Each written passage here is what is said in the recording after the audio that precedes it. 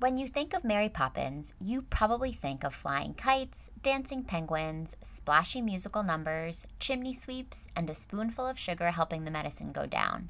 You probably think of Jane and Michael Banks and all of their hopes and dreams when searching for a new nanny. And, of course, you probably think of Mary Poppins herself, as played by the great Julie Andrews, who is stern but ultimately kind, who pulls a whole lot of stuff out of a magic bag, who deems herself practically perfect in every way, and who leaves Jane and Michael when the wind changes, and the Banks family is ready to come together without her. Aren't you getting all warm and fuzzy inside just thinking about it? The source material that inspired the 1964 Disney movie that so many of us know and love is a little different. Published in 1934, Mary Poppins was written by P.L. Travers, an Australian-British author who hoped to redeem some of her own childhood trauma by writing the story of the Banks family. If you've seen Saving Mr. Banks, you know exactly what I'm talking about. If you haven't, I would highly recommend it. Mary Poppins on the page lacks the Julie Andrews sparkly kindness. In fact, she's a little mean, and we talk a lot about that on this episode.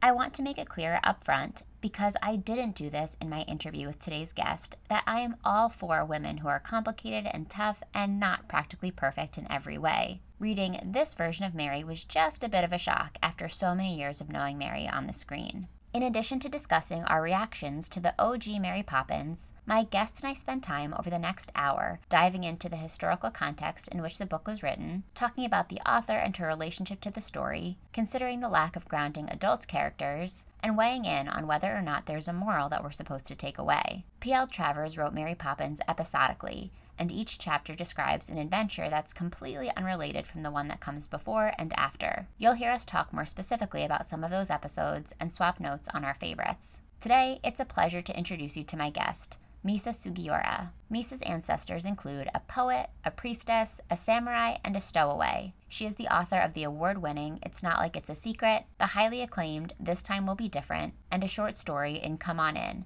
a young adult anthology of stories about immigration. Her latest book, Love and Other Natural Disasters, will be available on June 8th. Misa lives in the San Francisco Bay Area with her husband, 2 sons, and 3 cats. She lives online at misasugiura.com and at miscellaneous1 on Twitter and Instagram. Thank you so much to Misa for joining me for this episode. And thanks to all of you for supporting SSR in all kinds of ways, for connecting with me online, for sharing the episodes you love on social media and in real life, for leaving 5-star ratings and reviews. The list goes on.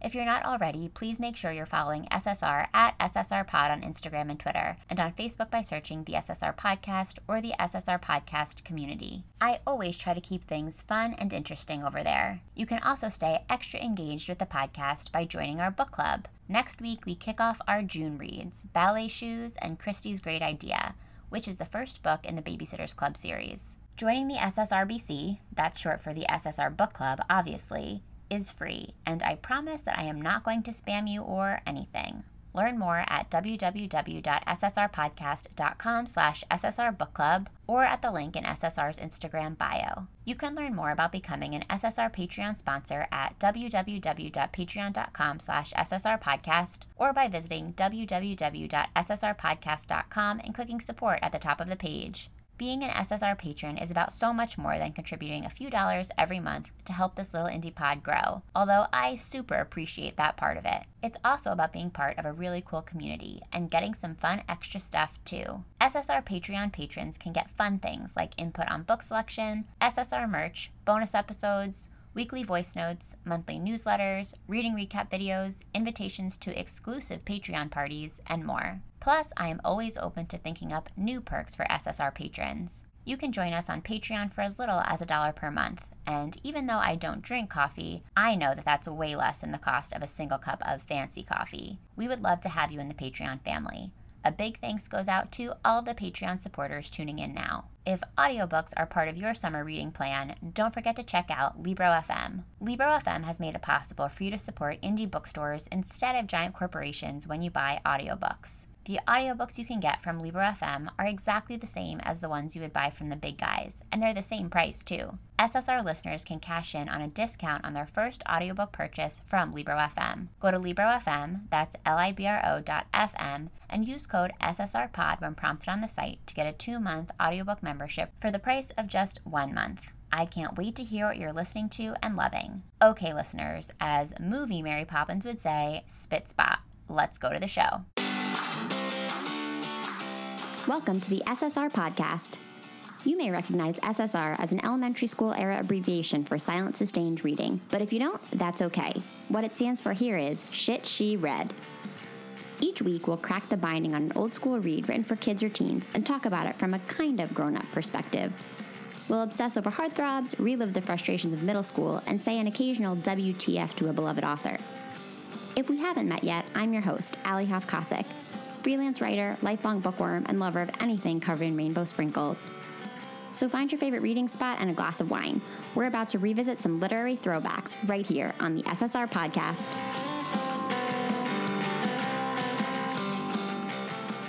Hi, Misa. Welcome to SSR. Hi. Thanks for having me on. I'm so glad to be here. I'm so excited.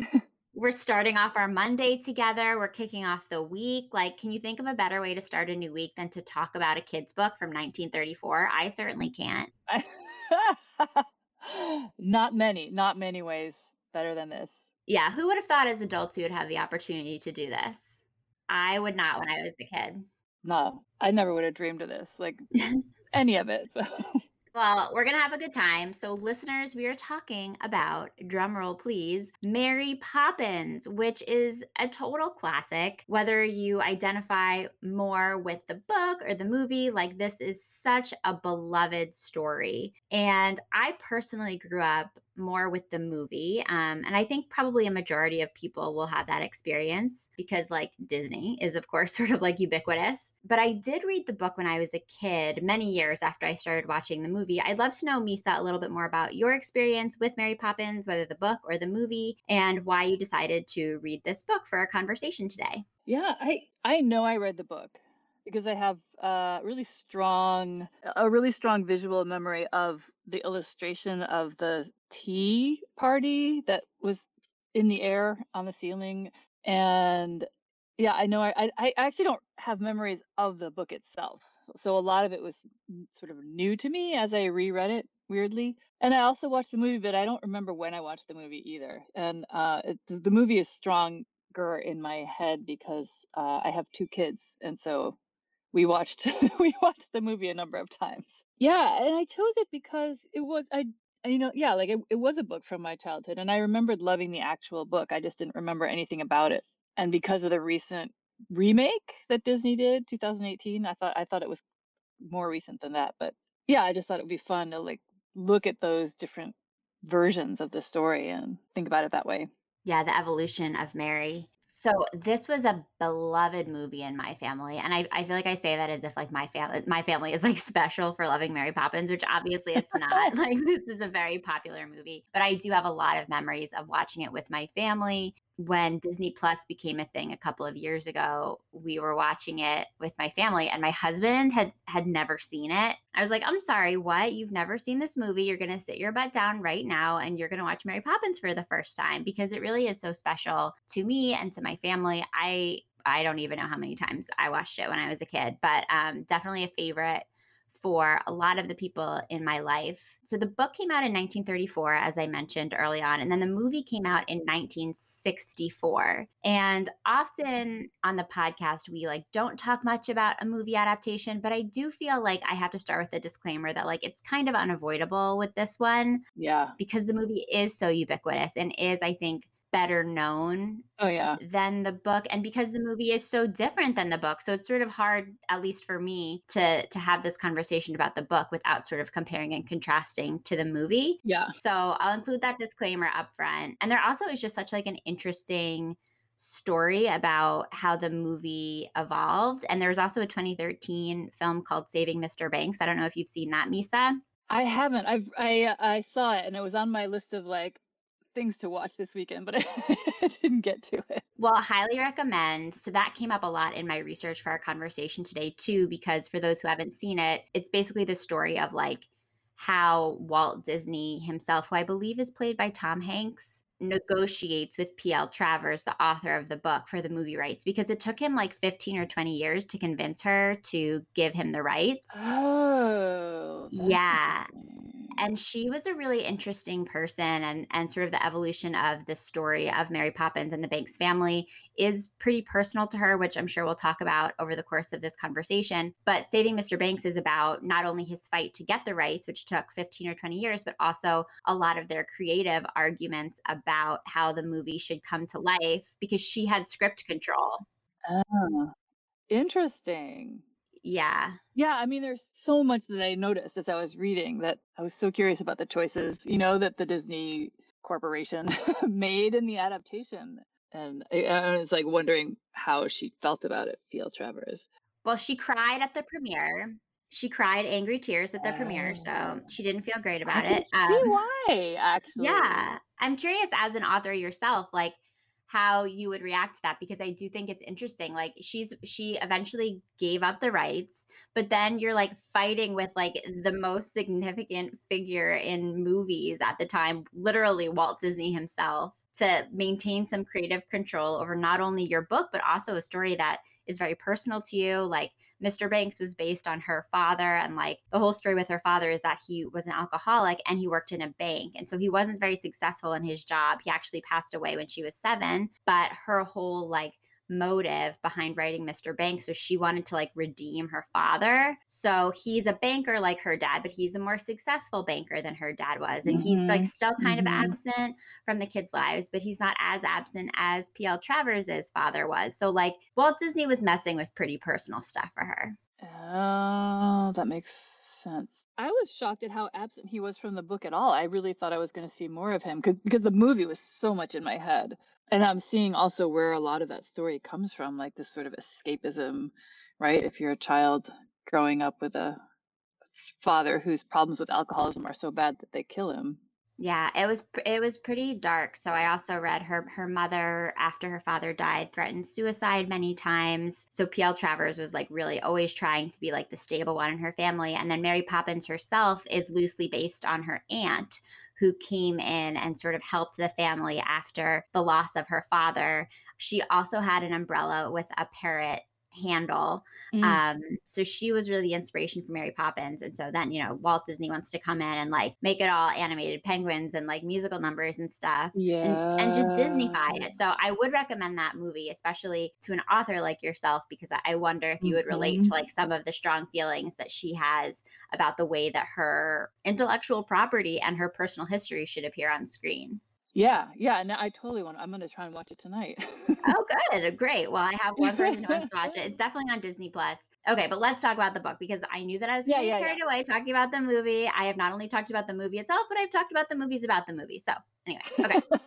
So, the book was published in 1934, as I mentioned. It was actually the first of 8 books in this series, the last of which was published in 1988. So, she wrote about Mary Poppins for a long time, over 50 years. And I guess my first question to you, Misa, would be like, what were your first impressions when we start the book? We're getting to know the Banks family. The Banks family looks a little bit different than we know of them in the movie. We're getting to know their life. What were your initial reactions to all of that?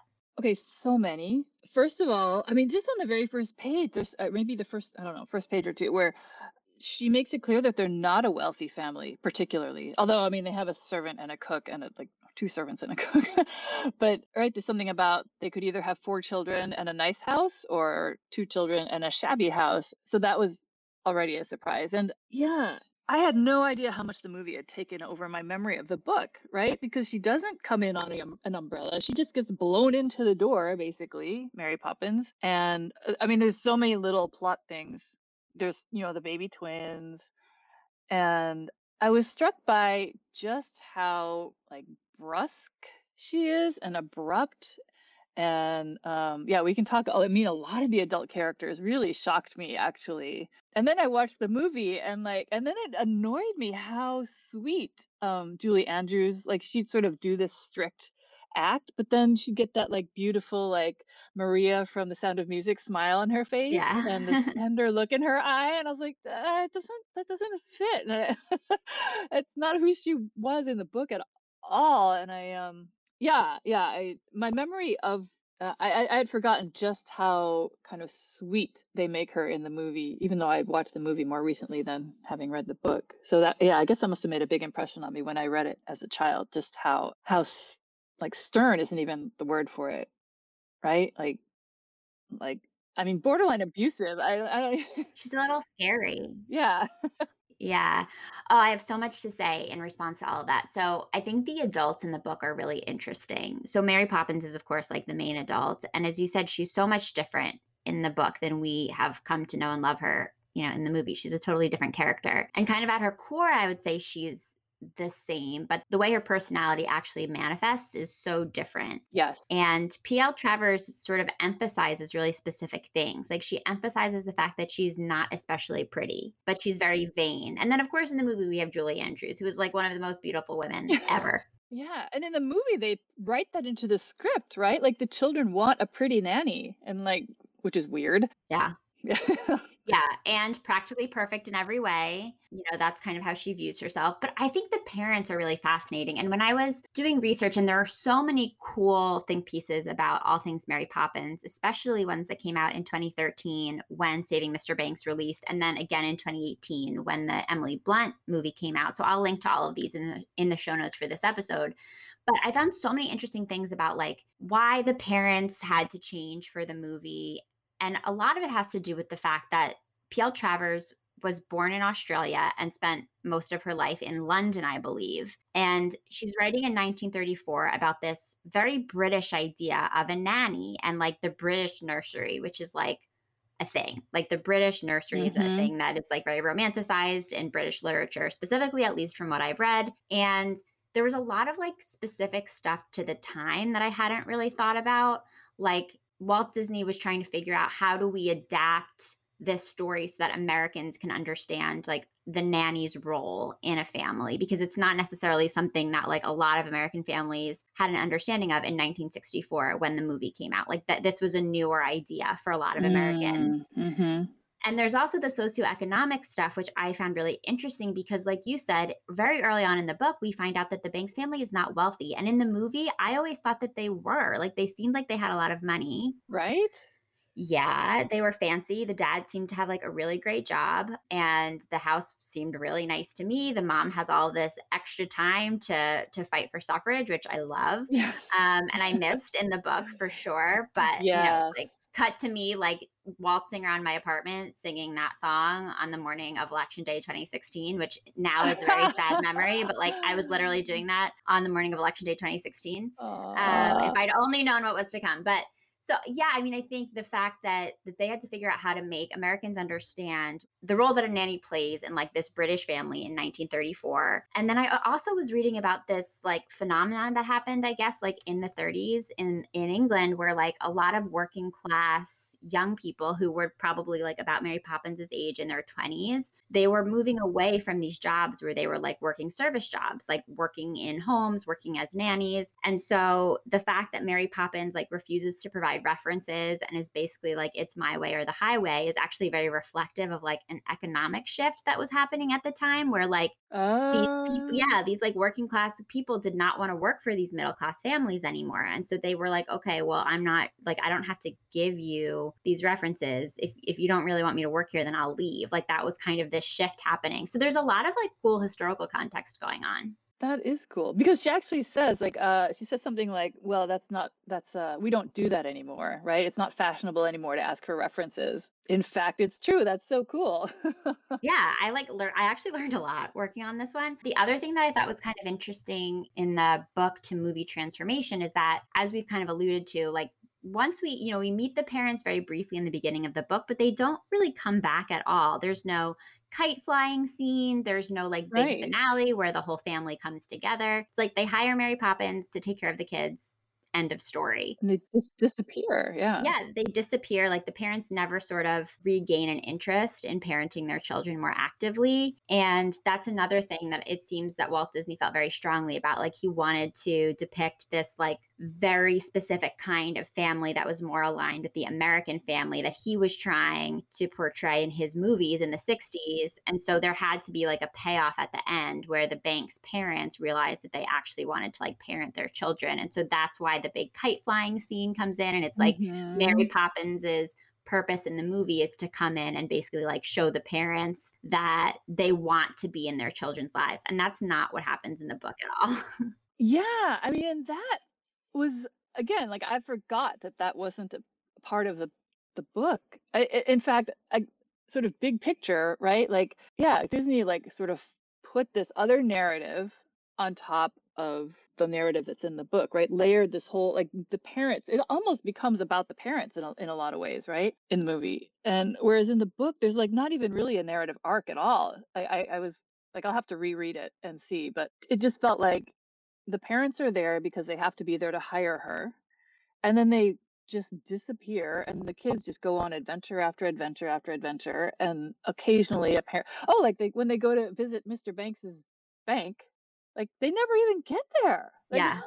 I I was like, I turned the page thinking, "Okay, now we're gonna be at the bank scene," and we'd moved right on to, like, another day and another outing. Yeah, and it was so sad because the kids were, like, so excited to see the dad. It was like, "Yay, we get to go spend time with dad," and then we, like, forget that the dad's even there. Yeah, yeah, and I wish I could remember my memory of that as a kid. I like I it's gone, but yeah, I just I was it was yeah. The next chapter was the gingerbread chapter, which I'd love to talk to you about later with the two very tall daughters and the horrible mom.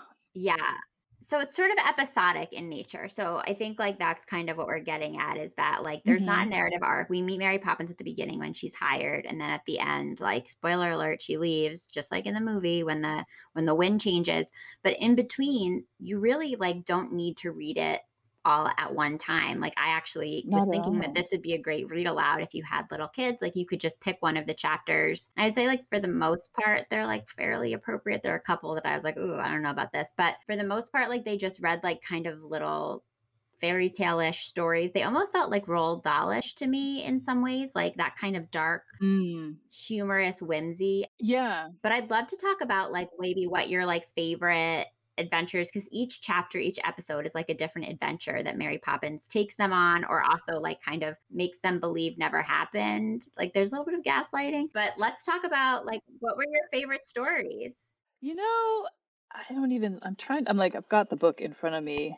I mean, I think the most interesting story to me is the two most interesting stories to me are the one where they visit the gingerbread. Well, they go shopping, right? They're doing the grocery shopping. They go to the butchers, they go to the fishmonger, and then they go to the gingerbread lady, the bakery. And Mary Poppins is mean to everyone. And then at the bakery, the gingerbread bakery, which is magical and appears out of nowhere, there's the two enormous sad daughters who are running the counter, and then this short, sharp, horrible old lady comes out. I mean, I don't know. I was looking to see if there was any redeeming quality about her. I mean, she's nice to Mary Poppins and she's nice to Jane and Michael, but she's terrible to her own children. And I could never figure that out. But then the end of it is just so beautiful. Like this, they take these gold paper stars off of their gingerbreads, which they buy gingerbread cakes, and then in the middle of the night, they look out and they're Mary Poppins and Annie and Fanny and Mrs. Corey are climbing into the sky and pasting the stars in the sky. And I just that image is so I mean, I was reading this thinking, I know why I loved this book as a child. Like this is one of the stories I would have loved.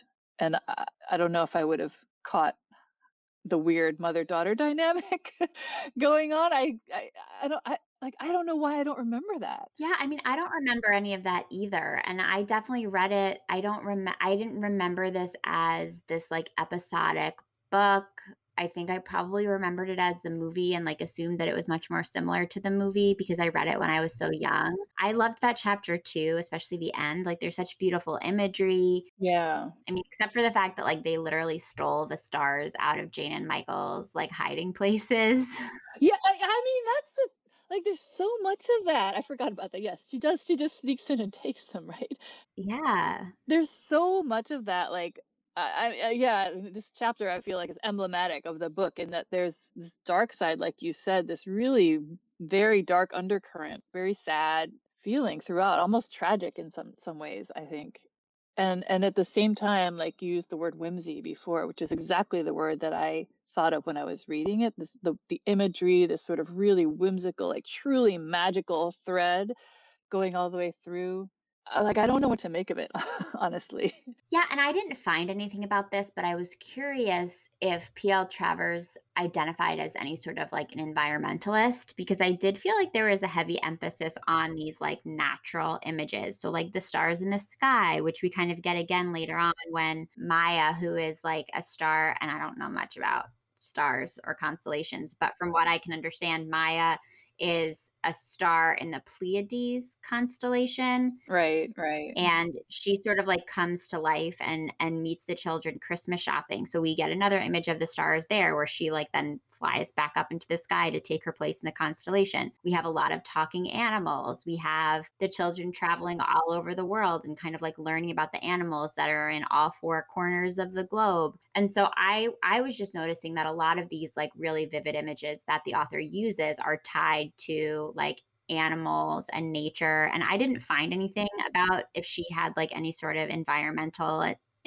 interests. I did find that she had some loose socialist associations, and one of the think pieces that I read talks about how you can kind of see that in this book because it celebrates like working people. So like for instance, Mrs. Corey and Fanny and Mm, Annie, like they sort of become mhm, the heroes, and like Mary Poppins associates with people like Mrs. Corey and like the zookeepers and Bert the matchman. Like mm, those are kind of mhm. the people who are elevated in this book, whereas a lot of other stories that were being written at this time for children were about like kings and queens and like those kinds of fairy tales. So that's a bit of a side note, but I didn't see anything about like an environmental interest. But I was like, I walked away from this book being like, this is somebody who loves animals and is like passionate about like Yeah. our world. So that was kind of interesting. But I agree with you. Like that chapter is it kind of captures the whole book, and that there's a magic to it, and a magic that kind of speaks to the way we all understand the story from the movie. But at the same time, like we're talking about this really mean woman named Mrs. Corey. We're talking about these two younger women named Fanny and Annie who are sort of reduced to their like size by the author because all that she can really say about them is that they're like huge, which feels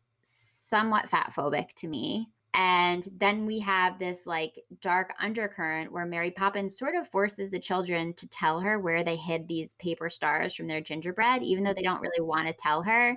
And then when they do, they find out later on that like they watch her take the paper stars from their hiding spots, steal them and give them back to her friends to put in the sky. So it's weird because I'm like, "Oh, I love the image of like these paper stars being added to the night sky and like that's so magical." But hey, like why did you steal their stuff?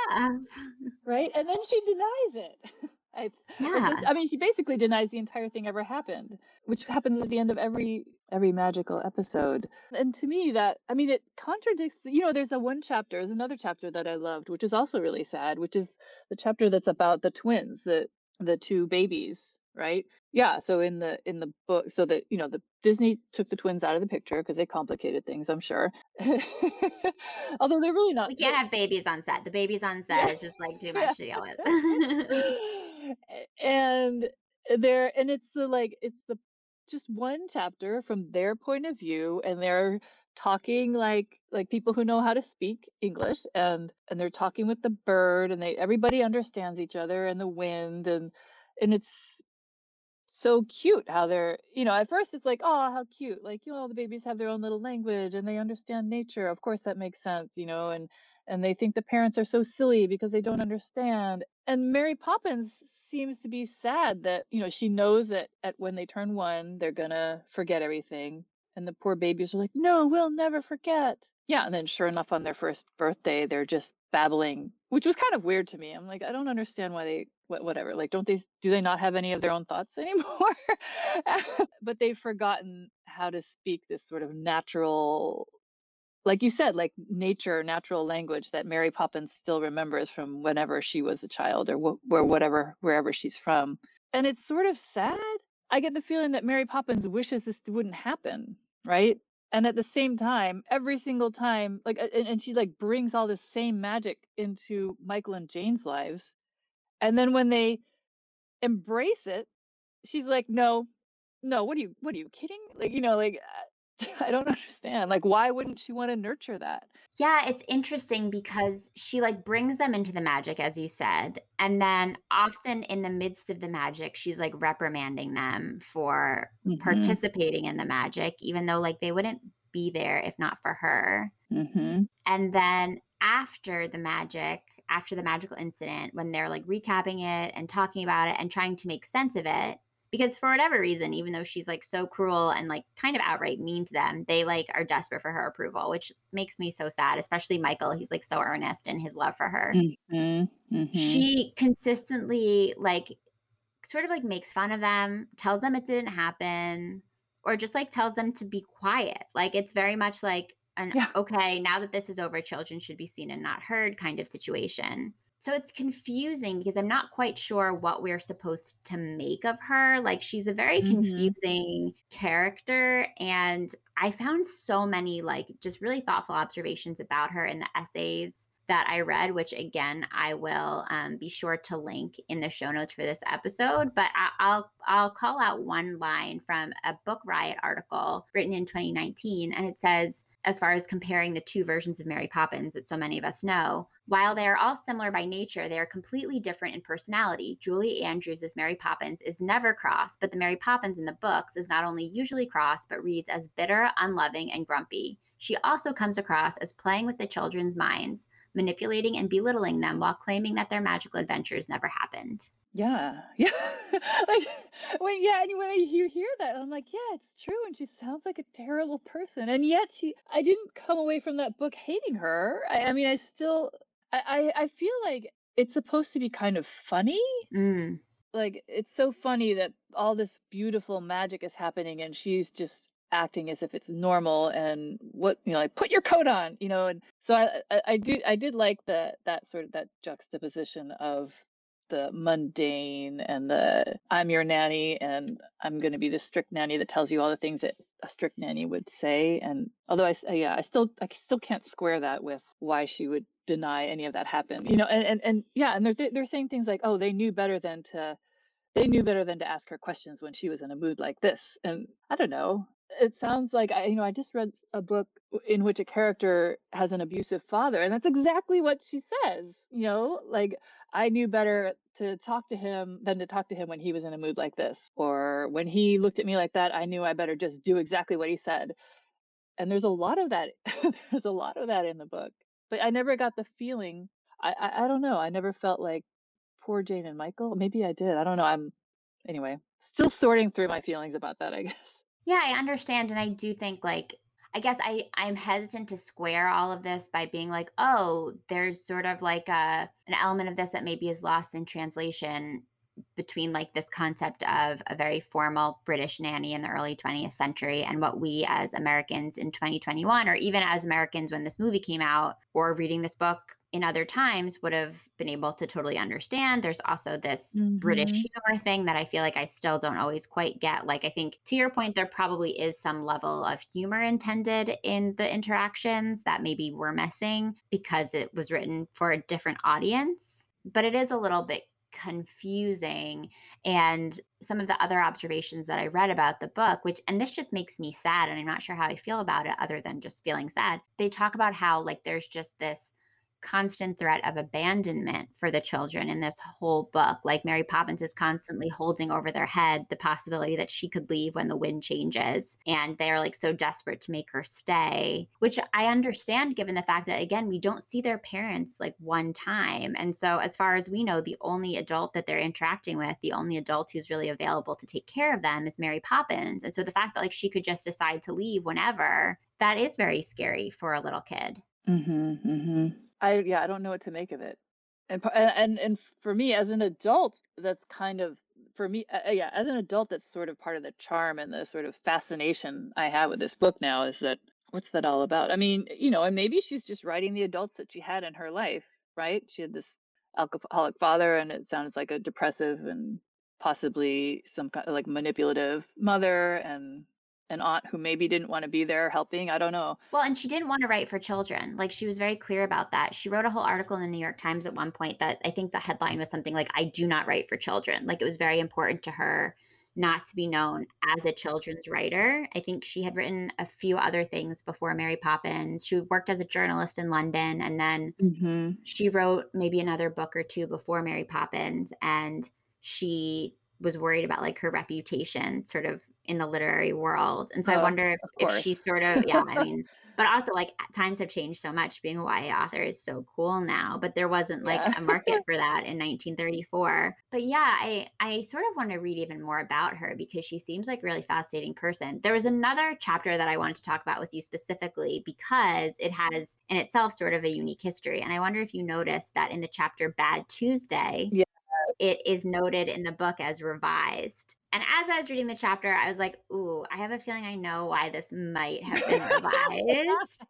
But I did find out all the details if you're interested. So, for context listeners, Bad Tuesday is an episode in the story where Michael basically wakes up in like a terrible mood, which is hilarious. Like he just woke up on the wrong side of the bed, which is what Mary Poppins tells him. And he thinks that it's, she's being literal about that and he doesn't get it. He's just being like horrible. He's being a horrible kid. And they find this compass on the street, and essentially the compass like allows them to travel all over the world in a split second. And so they go to the east and the west and the north and the south. And oh, ding, ding, ding, ding. Yeah, it's like, oh no, oh no, no. So Okay, yeah. this chapter was edited and revised not once, Misa, but twice. Mhm.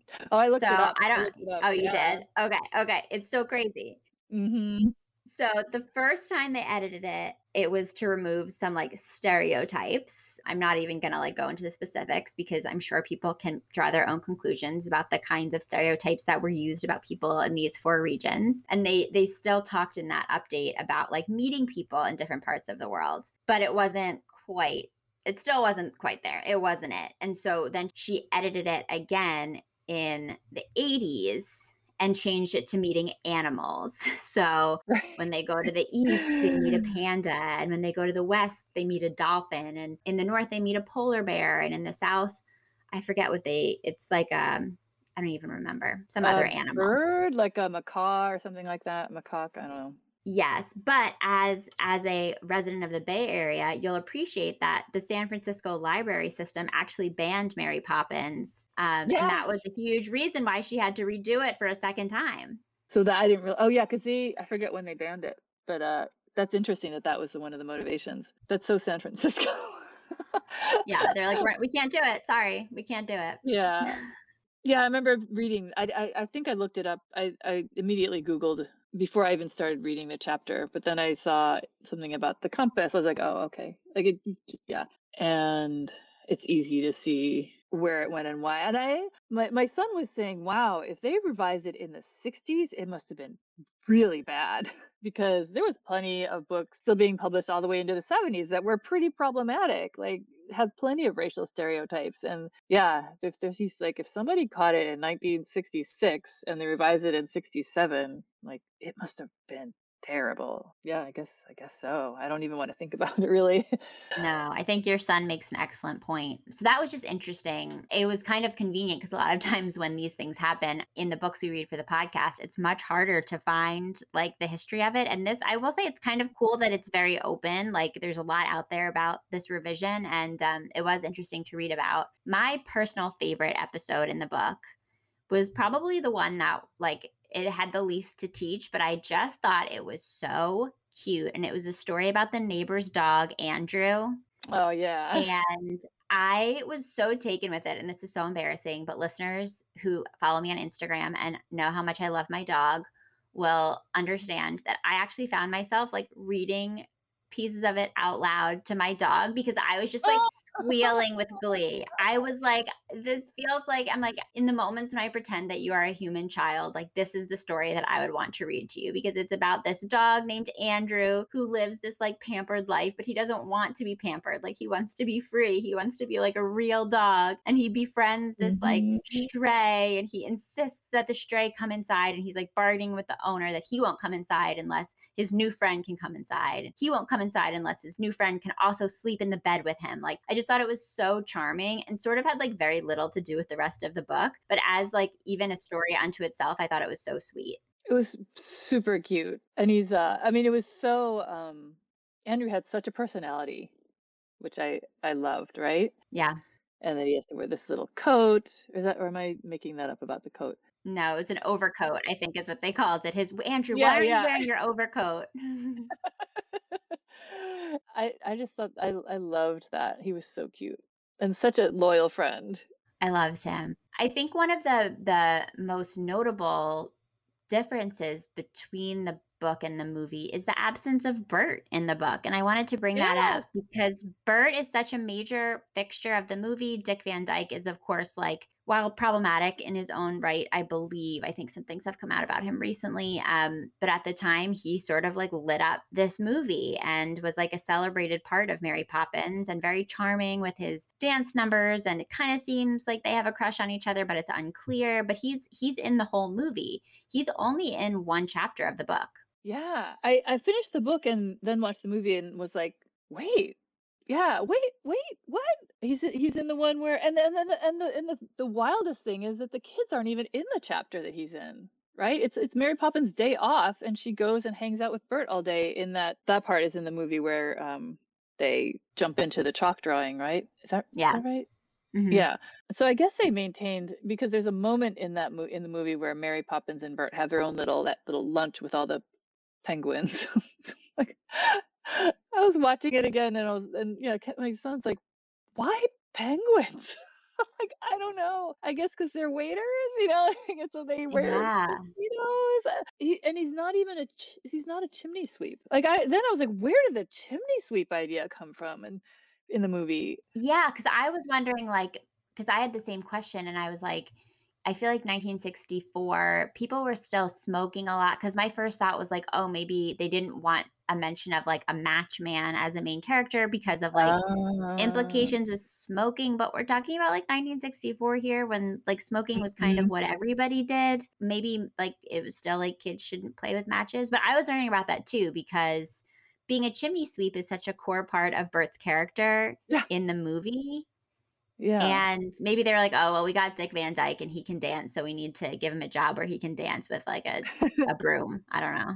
Yeah. Or maybe that I mean in 1967 people would have been like a match man? Like what? What? Why is someone selling matches on the street, And then like, okay, well what's like matches? Yeah. Chimneys. Yeah, that's true. That's true. No, that's a good point. And also, I guess like a chimney sweep gets you off the ground. And then we sort of it like brings us a little closer to Mary Poppins's like tendency to fly. I don't know. I just made that one up. Yeah, So we're yeah. we're really inventing theories here, but I think both of them are very legitimate personally. But yeah, I thought that it was interesting that he wasn't in the book and I missed him. I just missed adults that were a little bit kinder and gentler because in the movie like Mary Poppins is more serious and Bert kind of encourages her to be more playful and the parents also like are a little silly even though I don't think they mean to be like they're just kind of bumbling around their lives. So I think Mhm. I don't know that it was like Bert specifically that I missed in the book or like I don't think I necessarily missed that there wasn't a clear potential love interest for Mary Poppins. I think I just wanted more like adult characters to ground the story because there really aren't any. No, they're not. Right? Just different ones that appear in each little episode. Yeah, I was thinking the same thing. Just somebody kind, right? Consistently kind to them. I mean, I don't know. I don't know. Maybe kids don't need that in the book. But I loved his I just loved his character in the movie. Dick Van Dyke Bert's character in the movie because yeah, just like you said, he's I mean, he's really the emotional center of the movie, right? I mean, Mary Poppins, of course, but we know she's gonna leave. We don't completely understand her, but like Bert is someone who's right. He's there. He's predictable. He's always kind and yeah, grounding. Just like you said, I think I really loved that character in the movie, and it would have been nice to have a Bert in the book.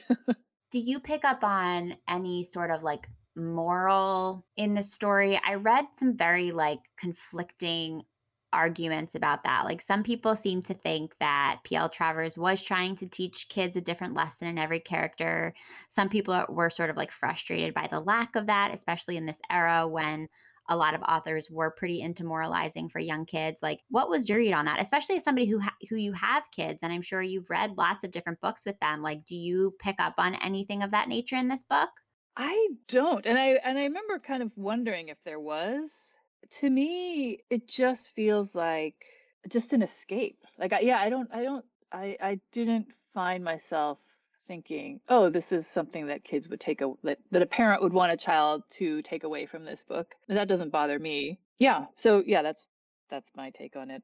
I felt like this was just a wonderful way to escape into this completely sort of whimsical, magical world. There's nothing about like be nice, right?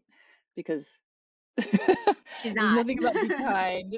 Yeah. I mean, even the feed the birds one with the bird lady in the movie, it becomes a thing about our moral obligation to be kind to people who are out there selling crumbs to feed the birds to make a living. Mary Poppins like doesn't even interact with the bird lady in the book, I think.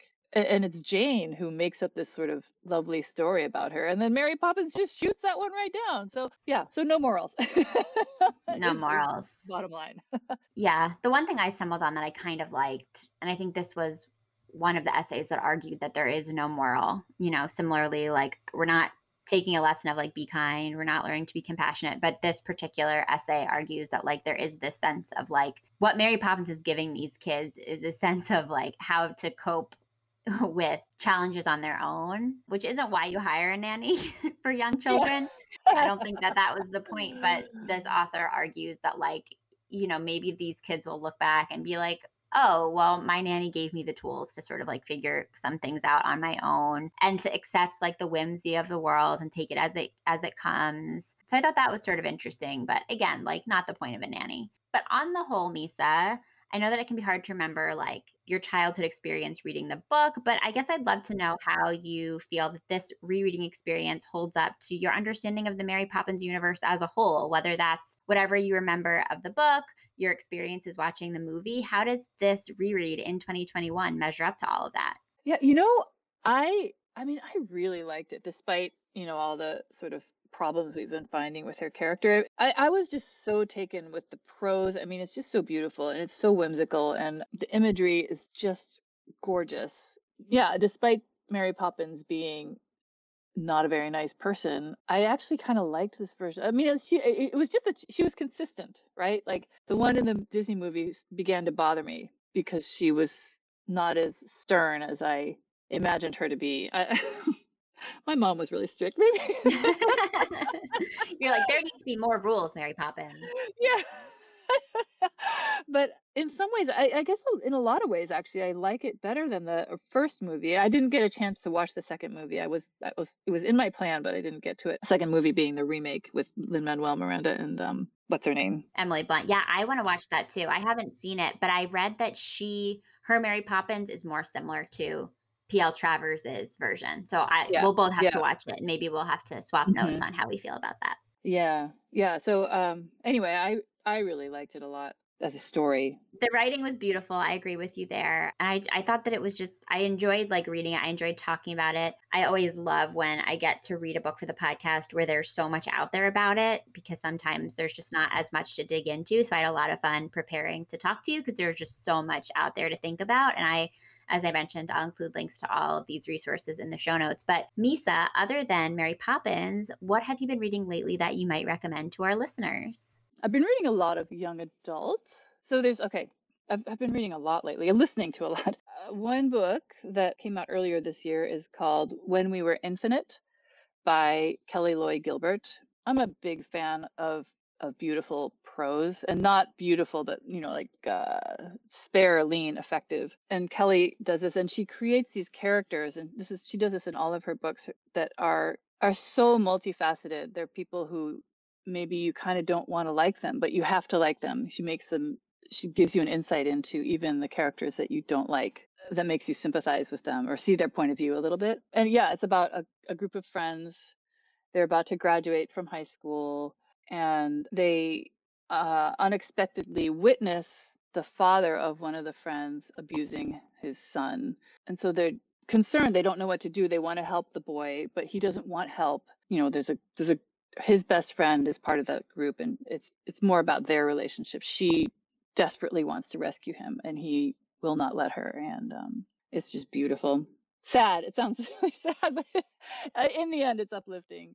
Anyway, and yeah, so that one's called When We Were Infinite by Kelly Lloyd Gilbert. And I'm also really looking forward to reading The Luck of the Titanic by Stacey Lee. And that's a historical fiction about a Chinese English girl who wants to go to America and be an acrobat in the circus, and also to look for her brother.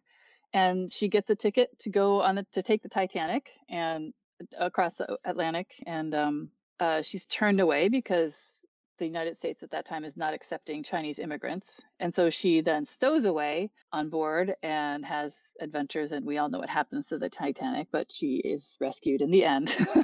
But it's sort of like a caper, but also sort of social commentary, and just a really, I just can't wait to read it.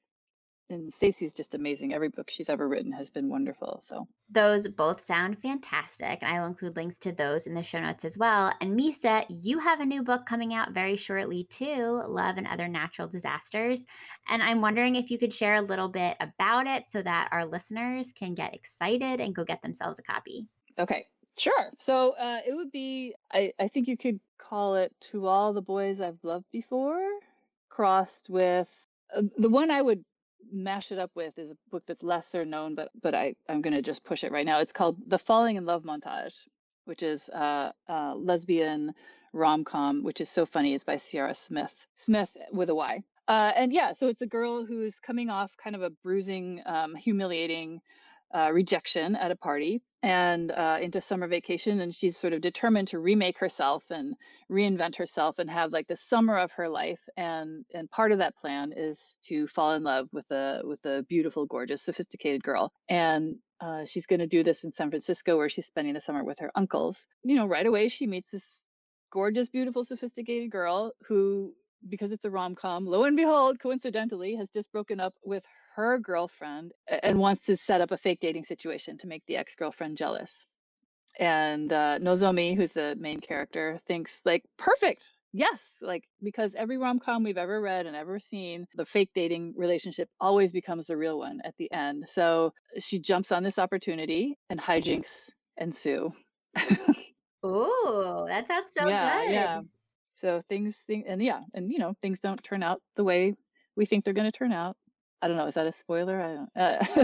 No, I think Maybe it's just not. intriguing. I think it just adds intrigue. And now everybody's going to be even more excited to read Love and Other Natural Disasters. That sounds really great. And congratulations on the imminent release at this point. That's so exciting. Thank you. Thanks. I'm really excited about it. Yeah, I tried to make it really funny and light and a lot of fun. So That's what we all need these days, I think. I think we're ready for that. But it has been such a treat chatting with you. I'm so grateful to you for reading Mary Poppins and for taking the time to chat with me about it. And I can't wait to hear what you think about Saving Mr. Banks. You'll have to let me know if you decide to watch it. yes. Yeah, it's so good. I think you're going to like it. I have to rewatch it too. I'm here like recommending something that I haven't seen in 7 years, but I'm going to rewatch it too. And it was so nice getting to know you. Listeners, go check out links to Misa's books in the show notes for this episode. And Misa, I hope you have a great rest of your Monday and an even better rest of your week. Thanks. Thank you very much for having me, and have a great day. Bye. SSR is part of the Frolic Podcast Network. Find more podcasts you'll love at frolic.media/podcasts. Thanks so much for listening to the SSR podcast. Check out our website at www.ssrpodcast.com for show notes and other information. And be sure to connect with us on social media for updates on upcoming episodes, behind-the-scenes inside scoop, and some good old-fashioned book talk. Find us at SSR Pod on Instagram and Twitter, and search SSR Podcast on Facebook to join the group. To reach out directly, you can send me an email at hellossrpod@gmail.com. If you're loving the show, it would mean so much if you could subscribe, leave a 5-star review, and share your thoughts with a comment. And don't forget to tell your friends, too. In the meantime, happy reading. I'll see you next time on the SSR Podcast.